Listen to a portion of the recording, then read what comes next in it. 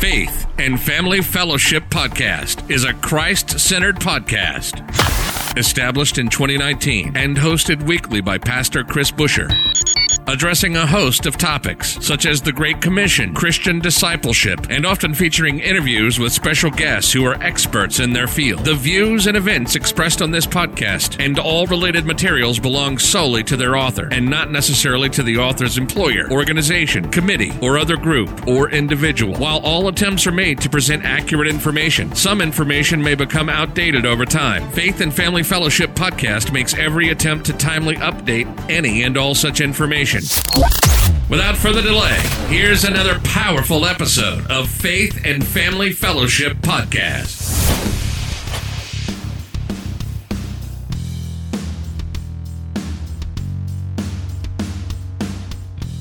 Welcome back to another episode of Faith and Family Fellowship Podcast. Once again, I am your co-host, Dallas Montague. Today we have another guest, Sally Ankerfeld, and she is an adoption coach, a co-founder of a ministry called GIFT, Growing International Families Together. That is GIFT, Growing International Families Together. It's a family service, and she's a transformational coach, a founding coach, and an empowering women's leader. She is very energetic. She's a committed professional coach, and she has over 19 years of personal adoption experience, including the international, transracial, and older child adoptions. Sally brings with her an open, down-to-earth style that affirms the gifts of each person as well as the unique gifts of each family. And the interview today, I'm very excited about it because she has such a wide range of qualifications. She wrote a book called Reimagining Adoption, and she has so much to offer us today, so much wisdom to bring to us about adoption in the Christian world. And I'm really excited for you guys to hear from her today. Before we begin, I want to give a quick story of God's dreams for our life. This is a message that I preached for an English service actually here in Brazil. And so usually, if you don't know, they speak Portuguese, not Spanish. So this message was actually an English service. And so the theme of the service was just living God's dream for our life. And the message that I brought was talking about 2 Timothy 3, 1-5, and it says, the beginning, I'll read it for you. It says, "But understand this, that in the last days there will be times of difficulty, for people will be lovers of self." And it continues on, lovers of money, pride, arrogant, abusive, and continuing. But I want to leave on that point that says lovers of self. And in the past, we had a word that described a person who loved themselves. They'd like to talk about themselves. They like to always focus on themselves. And we called it narcissism. Today, we call it Facebook.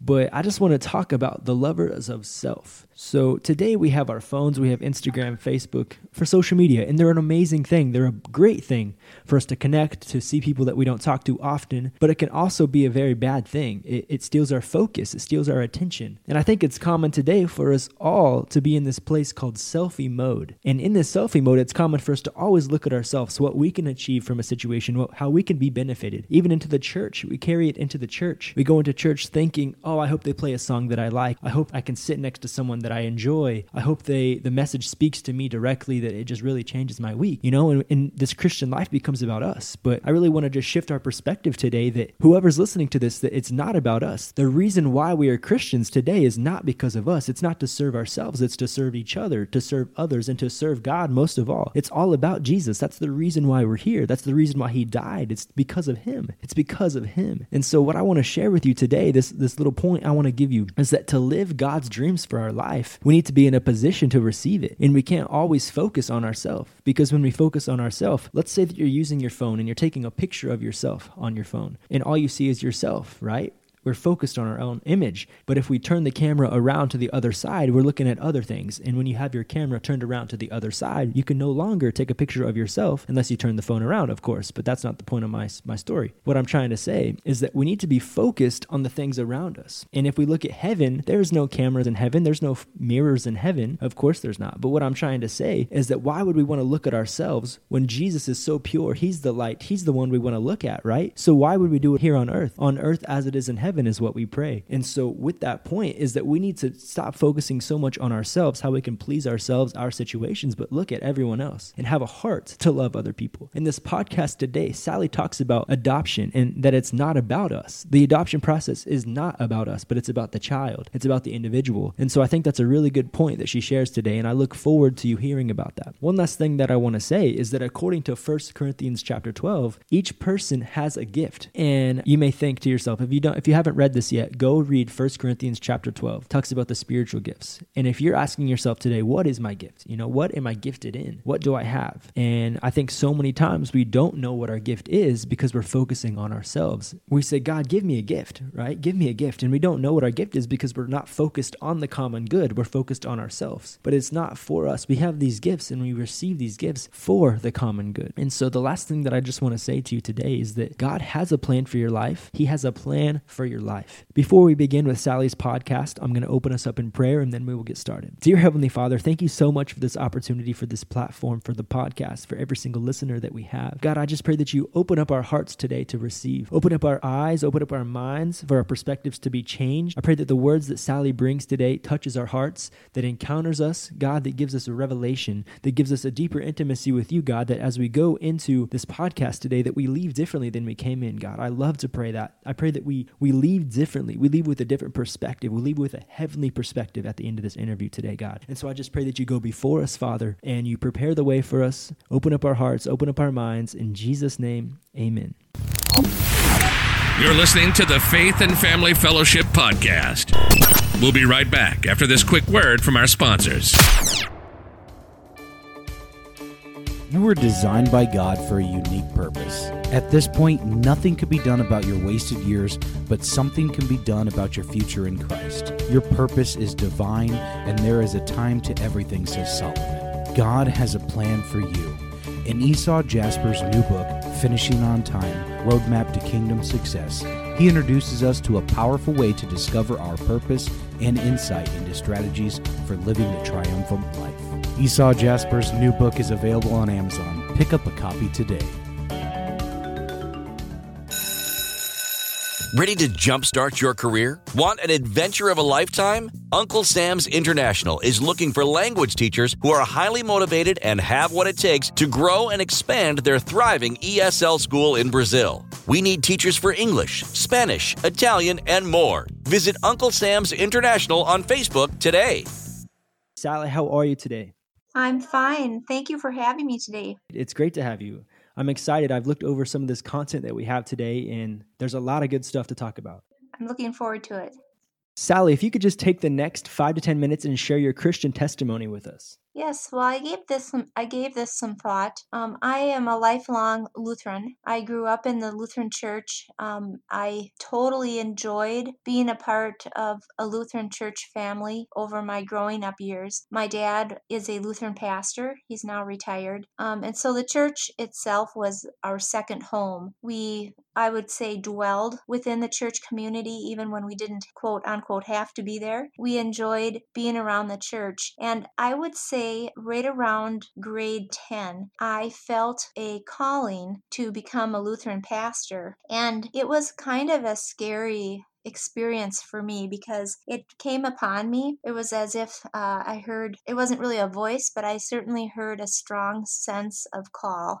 And I had an opportunity to ask one of the interns, I said, I feel like maybe I am being called to be a Lutheran pastor. And she said, well, how does that feel for you? And I said, well, it's scary on the one hand. On the other hand, it is as if a butterfly settled on my heart. It was like my heart was both scared and yet very at peace. And she said, it sounds to me like this may truly be your calling. And I had done some work theologically in what we call confirmation class, Christian education in 10th grade. And I had some feedback about what I had written, that I had a theological mindset. I saw the world in a way that translated things into how God might be present in the world, in my own experience and others' experience. And so from that time on, I contemplated being a pastor. When I got to college, I think many of us have those times when we begin to doubt our faith. We ask deep questions. And when I was a freshman in college, that definitely was the case for me, where I was wondering if, God really was present, if Christ truly was Christ in the world, truly a person who lived and died and rose again. I had a professor at seminary. I went to him and I said, he was a theologian. I said, I am really struggling with my faith right now. I'm really doubting this call that I felt that I had. And he said, well, then I know precisely where you need to be. You need to be at seminary. And so that's what I did. I went to seminary right after college, a Lutheran seminary, and I decided I would see how it would go, and I never looked back. And for me, throughout, when I look back, this was way back in 1988. It's hard to believe that it's already been that many years that I've been thinking about this. I went to seminary in 1988, graduated in 1992, and what became clear to me was when I distilled it down, I felt that within my call was to help people see their worth in this world. They didn't even have to practice the Christian faith, but whomever I encountered, to help them see that they are valued by God. And then eventually, for many people, to hopefully have them see that Christ's love is core and central and for them. And that's really what I have been about. I've been a Lutheran pastor now for, I had to have to do the math, but I think it's like 26 years at different churches. And I've also raised a family in the faith, and my husband is a Lutheran pastor as well. So for the last 14 and a half years, we have job shared one call in the Lutheran church, and then the other half of the time we are home with our kids because we wanted to have that commitment with our children to be able to be present for them, because we knew that being a pastor is a very demanding job and it's a 24/7 job. Both of us had our own calls. We most likely would not have had time to be there for our kids if they got sick or needed us in other ways. And that brings me to today. And here I am still serving at a church and also doing adoption coaching. Wow. That's really unique. And you went to seminary for how many years there? 4 years? Right. In the Lutheran Church, we have 4 years of seminary. 3, it's a theological instruction, and 1 year of that 4 years is an internship where we are out in the field, working in a church, learning how to actually be pastor on the ground. Yeah. That's great. I have a question. So my first question is, what inspired you to choose adoption and foster coaching?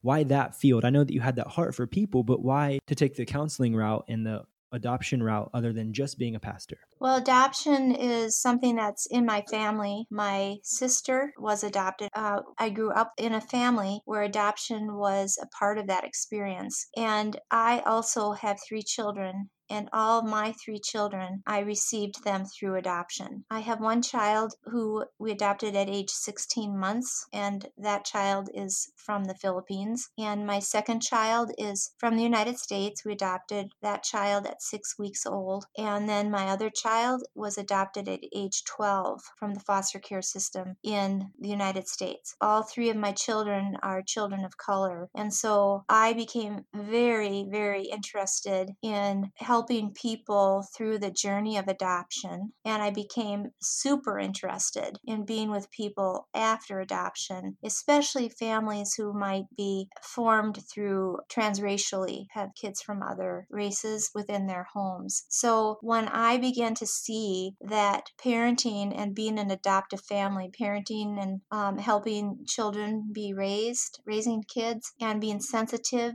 to the complexities and joys and challenges of being an adoptive family, I realized how different it can be from other family constellations. And that gave me great desire to help other people in that regard. And you have written a book about this as well, right? Yes, I have. I'm an adoption coach with Gift Family Services. We are a coaching company of 4 women currently, and we help families before, during, and after adoption. And one of my colleagues, Gail Swift, and I were so committed to bringing a new message of adoption to the Christian church that we wrote a book called Reimagining Adoption, What Adoptees Seek from Families and Faith. And we wanted to get the message out there to Christian families and Christian churches of all types about the complexity of adoption and how more information given to families in Christian communities, congregations, even denominations, how that can really help have our children feel supported, included, and loved. And you said Reimagining. The title of the book is Reimagining. And you guys also won an award in 2019, the Gold Royal Palm Literary Award, right? That's correct, yes. So reimagining. So what do you think the church and the Christian world, has done incorrectly for you guys to reimagine, if that makes sense? Yeah.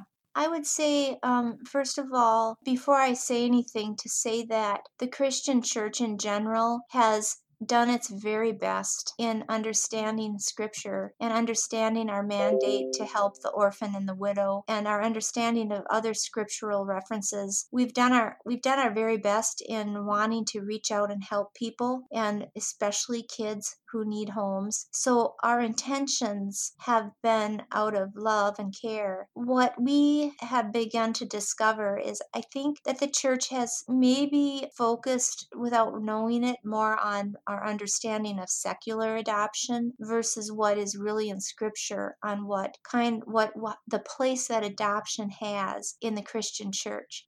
We would like the church to rethink how it is understanding what adoption is, and when we have a new understanding of it, we will most likely realize that we can serve adoptees and first families, birth families. We would be able to serve them even better than what we're doing right now. And what would you say is the biggest difference between the Christian view of adoption and the secular view of adoption? Well, the secular view of adoption is you have a child, most likely a child, who is in need of a home. And that view is that then you find a new home for that child. And that child then becomes a member of a brand new family. And they most likely are not engaged with very often, but this is changing somewhat. But their new family is the primary family. And that old family, especially in the past, was just to sort of be forgotten. In fact, there was this idea that it was more harmful to the child to even have to think about that first family. But this is your brand new family. And for Christians, that sometimes came with an understanding of being adopted in Christ Jesus. So, meaning that we don't need to know our first families because now we are adopted in Christ Jesus. So the secular part of it was that Christian organizations like Catholic Charities, Lutheran Social Services, and other organizations that helped with adoption often took that viewpoint that it's better to forget about your first family and just to move on with these new families. And so that's the secular view of adoption. And for Americans, there's also this message that kind of comes through. And I actually had this feeling myself, especially with my first child, that I could give my first child something that was much, much better than that my child would have gotten in the Philippines. That I was going to give that child better opportunities, better love, safety, all these different things. And so there is that happens sometimes too in the church, where we kind of adopt that view that the United States and a child should be lucky to be able to come here if they are from another country. That's a secular worldview. That's not what I would say is a Christian worldview. Yeah. I like what you said about how it's about Christ. You know, that helps us to refocus and revision what adoption really looks like, because that's the truth. Really, we've all been adopted. Yeah, we've been adopted in Christ Jesus. And that means, Romans 8 is a very common text that is brought up when it comes to secular adoption. So what I'm saying is, when we think about adopting a child from another home, for you did not receive the spirit of slavery to fall back into fear, but you've received the spirit of adoption as sons and daughters, by whom we cry, Abba, Father. So that text, when you look at what was happening in that time for the Romans, there were a lot of Roman authorities and people in the higher echelons of the Roman government who sometimes did not have an heir to the throne. And so what they would do is they would ask and find somebody to call up to become their child, to be an heir to the throne. And the families who might have a child called up to become a child of the higher authority figure, they would actually rejoice in that. And they would often receive also benefits from the inheritance. They would visit their children. There was not a disconnection between the adoptive family, we could call it, and the first families. In fact, they became sort of extensions of the higher authorities' family, so to speak. And so when Paul in Romans says, you did not receive the spirit of slavery to fall back into fear, but you received the spirit of adoption, and he talks about inheritance, somebody in that time would have thought about that practice of calling up and lifting up somebody to be an inheritor who normally would not have received that inheritance. That is a very different, he was using that analogy to be able to say that all of us, because we are God's children through Christ Jesus, all of us have received that same calling up. We've been called up, and now we are heirs. We are inheritors of whatever Christ Jesus has given us, including eternal life. So it is an example of the spiritual relationship that we have in Christ Jesus. It has, in my opinion and many other people's, it does not have anything to do with a child who does not have a home being called forth and adopted. That's a secular experience. This is a spiritual experience that we all receive. So that means that people who live in their birth families, people who are living in adoptive families, people in foster families, anybody can cry out and say, Abba, Father, to Christ, to God through Christ Jesus, because we've all been adopted in Christ Jesus. Do you see what I mean? So it's a separate experience from adoption. And so when we collapse the two, it can be a heavy burden on a child, because that child is God's child no matter where that child grows up. And so it cannot be equated with secular adoption. I definitely see what you mean by reimagining the adoption. Yeah. Now, I'm being completely honest. This is amazing content, and it's very deep and very powerful. Yeah. Well, and the other scripture about caring for the orphan and the widow is another one that maybe is a little closer to thinking about the needs of a human being in relation to society, which then is more of thinking more about what do we do as Christians when we see the orphan and the widow. And that too, it's an and. Care for the orphan and the widow. And we know that back in the day, a widow who has a child very well could suffer and have no really way to survive. And so to care for both of them so they can be together and survive was something it's a biblical mandate for all of us as Christians to care for the orphan and the widow. And so in our book, we say, let's really, really be careful and make sure that an orphan truly is orphaned. And let's take a look at putting some emphasis on making sure that society, and this could be in our country or in other countries, but that the society is moving closer and closer to equality and offering opportunities so first families can stay together. And then, as a last resort, we say God can work in and through secular adoption when there truly is an orphan that needs a home. And a lot of churches, in fact, are really waking up to this and doing quite a bit with this, where they are putting not only their money towards adoption, but they're putting their money towards making sure that there are safeguards in place in other countries and also in the United States to make sure that we tend to the orphan and the widow. And you said that you've had experience with adopting. You have 4 adopted children, you said? I have 3, yep. And then I have a sister, too, who's adopted. Wow. So firsthand, adopting families and those things firsthand, what has that taught you in your field of work and ministering to people, doing those types of things? How has that really helped you and shaped the way that you see adoption? Whether our children are birthed to us or adopted into our homes, the feeling is the same. When we see our child suffering and hurting, it's the very last thing we want to see. And when I started to see the pain that came from my children's painful adoption experience, because adoption is a huge loss. You know, when you hear your child say, where is my mom, or where is my dad? What happened? Why am I here? Why didn't they want me? Or what happened? that's a painful to watch a child have to live and think about those things. Nobody would want that for their child. Nobody would. And since you're talking about that, if you can kind of tie this into your answer, when is the right time to tell that? That's a really difficult situation there as well. When is the right time to talk about that situation, to break the news, or if they already know, you know what I mean? Sure. Well, I certainly lean on a book called Telling the Truth to Your Adoptive and Foster Children. Can't remember the author on that, but she asserts, and this is what I've done with my own kids, that you tell it in age appropriate ways all throughout their life. You get children's books.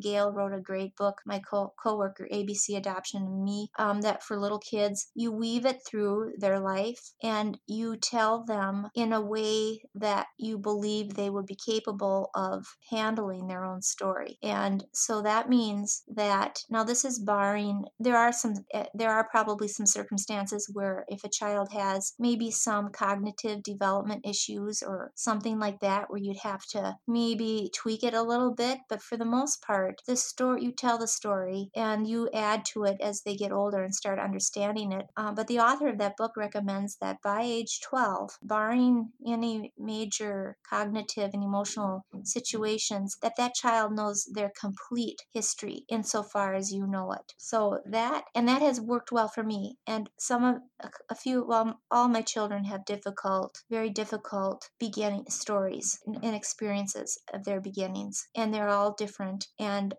if I didn't know that that was the recommendation, I might have been inclined to try to spare them from knowing that, because I wouldn't want them to feel more hurt. But I think that's natural for us too, right? We want to protect them, save them from the past. Yeah. Well, and here's the thing, and I've done this too, so this is me too. I've come full circle. But the temptation as a Christian person is to say it was God's will that you were adopted. God brought you to us. And that is instinctual for us, I think, because we want it to be okay somehow. We want to give this adoption experience a higher purpose. But what happens is when we say it was God's will, that opens up a lot of issues for our kids. It's like, do you think God really didn't want me to be with my first families? Well, why would God have me be born into them? Or and I say to myself, how do I really know if it's God's will or not?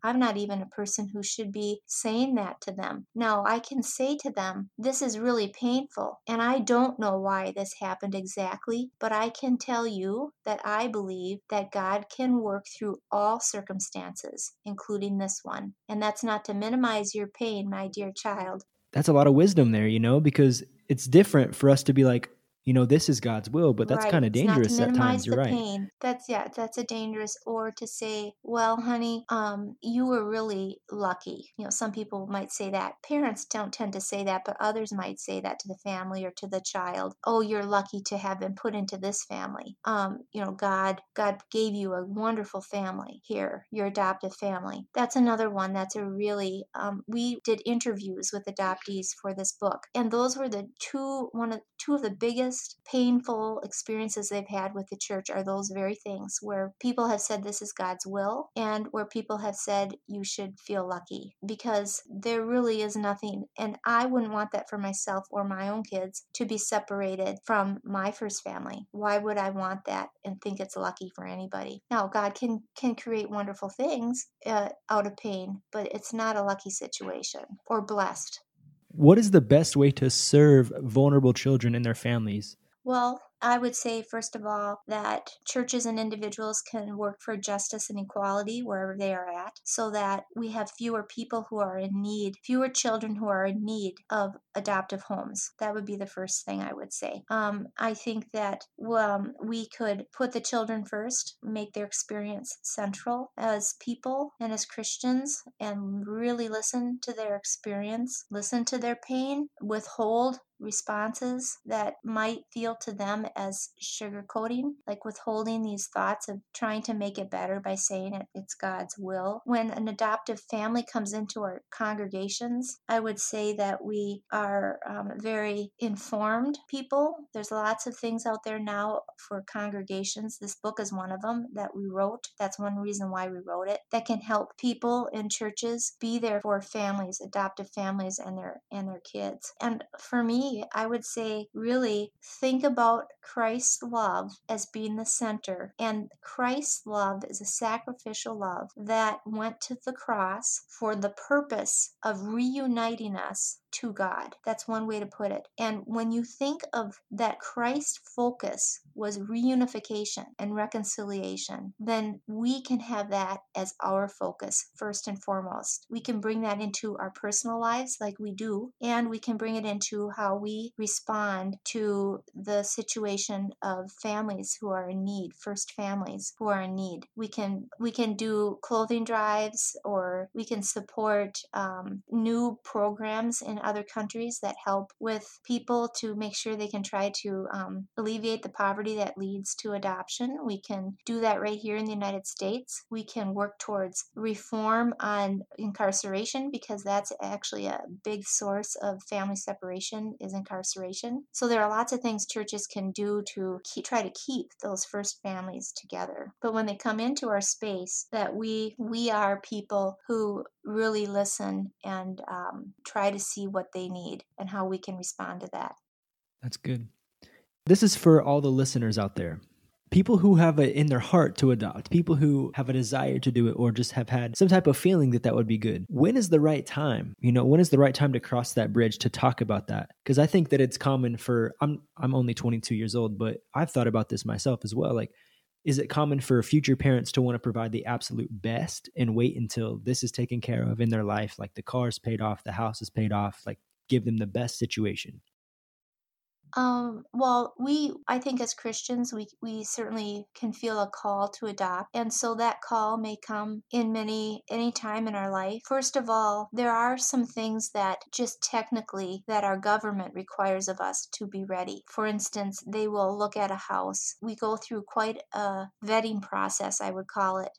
We do home studies, and they look at your life, your relationships, all that. They also look at your house to see if you have proper space for a child. They look to make sure you've got fire extinguishers, smoke alarms, things like that. But it doesn't have to be a big house or anything like that. It needs to be a safe house, and it needs to be a solid, loving family that they're looking at.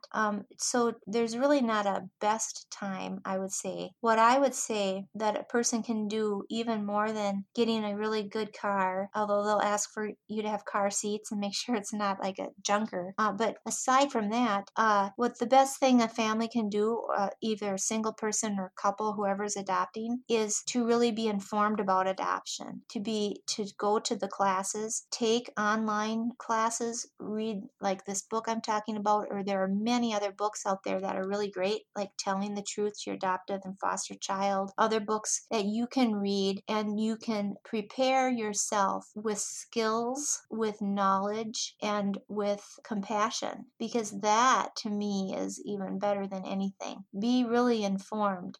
For instance, and that's one reason why we started our coaching company too, was to help people prepare, because sometimes the best thing you can do is have somebody accompany you through the discernment process. I've coached several families, and I should say couples, who have said, should we be adopting or not? And so I've helped them kind of discern whether adoption was for them. And a couple of couples, I have helped them discern, well, what child would we be able to have in our home given our situation, or what's out there for us. We don't match people, but we help prepare people for the adoption experience. And that can be really powerful to have. It's like a doula for adoption. Have somebody walk with you through that experience, and they can help you kind of decide, is this the best time, or what do we need to do? Because it can be a very long process. And hearing your story and your experiences, what a better person to talk to about this, because it sounds like you have a firsthand experience and a lot of knowledge and understanding about the adoption process as well. And Sally, what advice do you have for our listeners who have a passion for foster care and adoption, but are hesitant to jumping into it? My advice would be, first of all, I'm thankful that you're hesitant because it tells me that you're taking it seriously. And it tells me that you will be doing good work in terms of preparing yourself for foster care or adoption. So keep that humbleness about you. Bring the humility of Christ into your considerations, into your prayers, and into your discernment. And be informed, get information, and bring the love of Christ to the experience in a way, like I said, that is more child-centric than anything that you may or may not need or feel called to do. And that will help guide you in your process. I felt like I was sitting in your office listening to you tell me that. That's good. Sally, thank you so much for being a part of the podcast today. Well, I want to thank you for having me very much and for all your time. Is there anything else you would like to speak to the listeners about what we talked about today, or anything else about yourself? Thank you for listening, I would say. And if you need to reach out and have more questions, feel free to reach out to me at any time. So Sally, I see here that you have a website called giftfamilyservices.com. Is that still active today? It is. Yes, it is. Yeah, on that website, people can look, and we have podcasts, we have blogs, and other resources on there that people can go and check and look out. We have lots of great look over. We have lots of great topics for people preparing and thinking about adoption, and also for families who are in the midst of parenting. We have it all on that website for anybody. All right. Well, Sally, thank you so much for the interview again. And if you could just end us out in a prayer today, I would really appreciate it. Yes. Good and gracious God, you brought us Christ Jesus to make us whole again. I pray that you will grant your grace to all families who might be considering foster care and adoption. Instill in them a sense of your discernment and your spirit. And more than that, be with first families. Enfold them in your love and care. And for those families who are struggling and in need of help us to be a helping hand to them. And for children who may find themselves without people able to parent them, be with them in their pain. Help us to nurture their hearts and be there for them in a way that Christ would be there for them. For truly, we are the hands of Christ in this world. We entrust all these things into your care. In Jesus' name we pray. Amen. Amen. You've just listened to the Faith and Family Fellowship Podcast with your host, Pastor Chris Busher. Faith and Family Fellowship Podcast was recorded live in studio with final editing made before uploading. Subscribe today to Faith and Family Fellowship Podcast on iTunes or Google Play. For more fantastic daily content, visit Pastor Chris Busher online via Facebook, YouTube, and Instagram. Don't miss the next episode on Faith and Family Fellowship Podcast.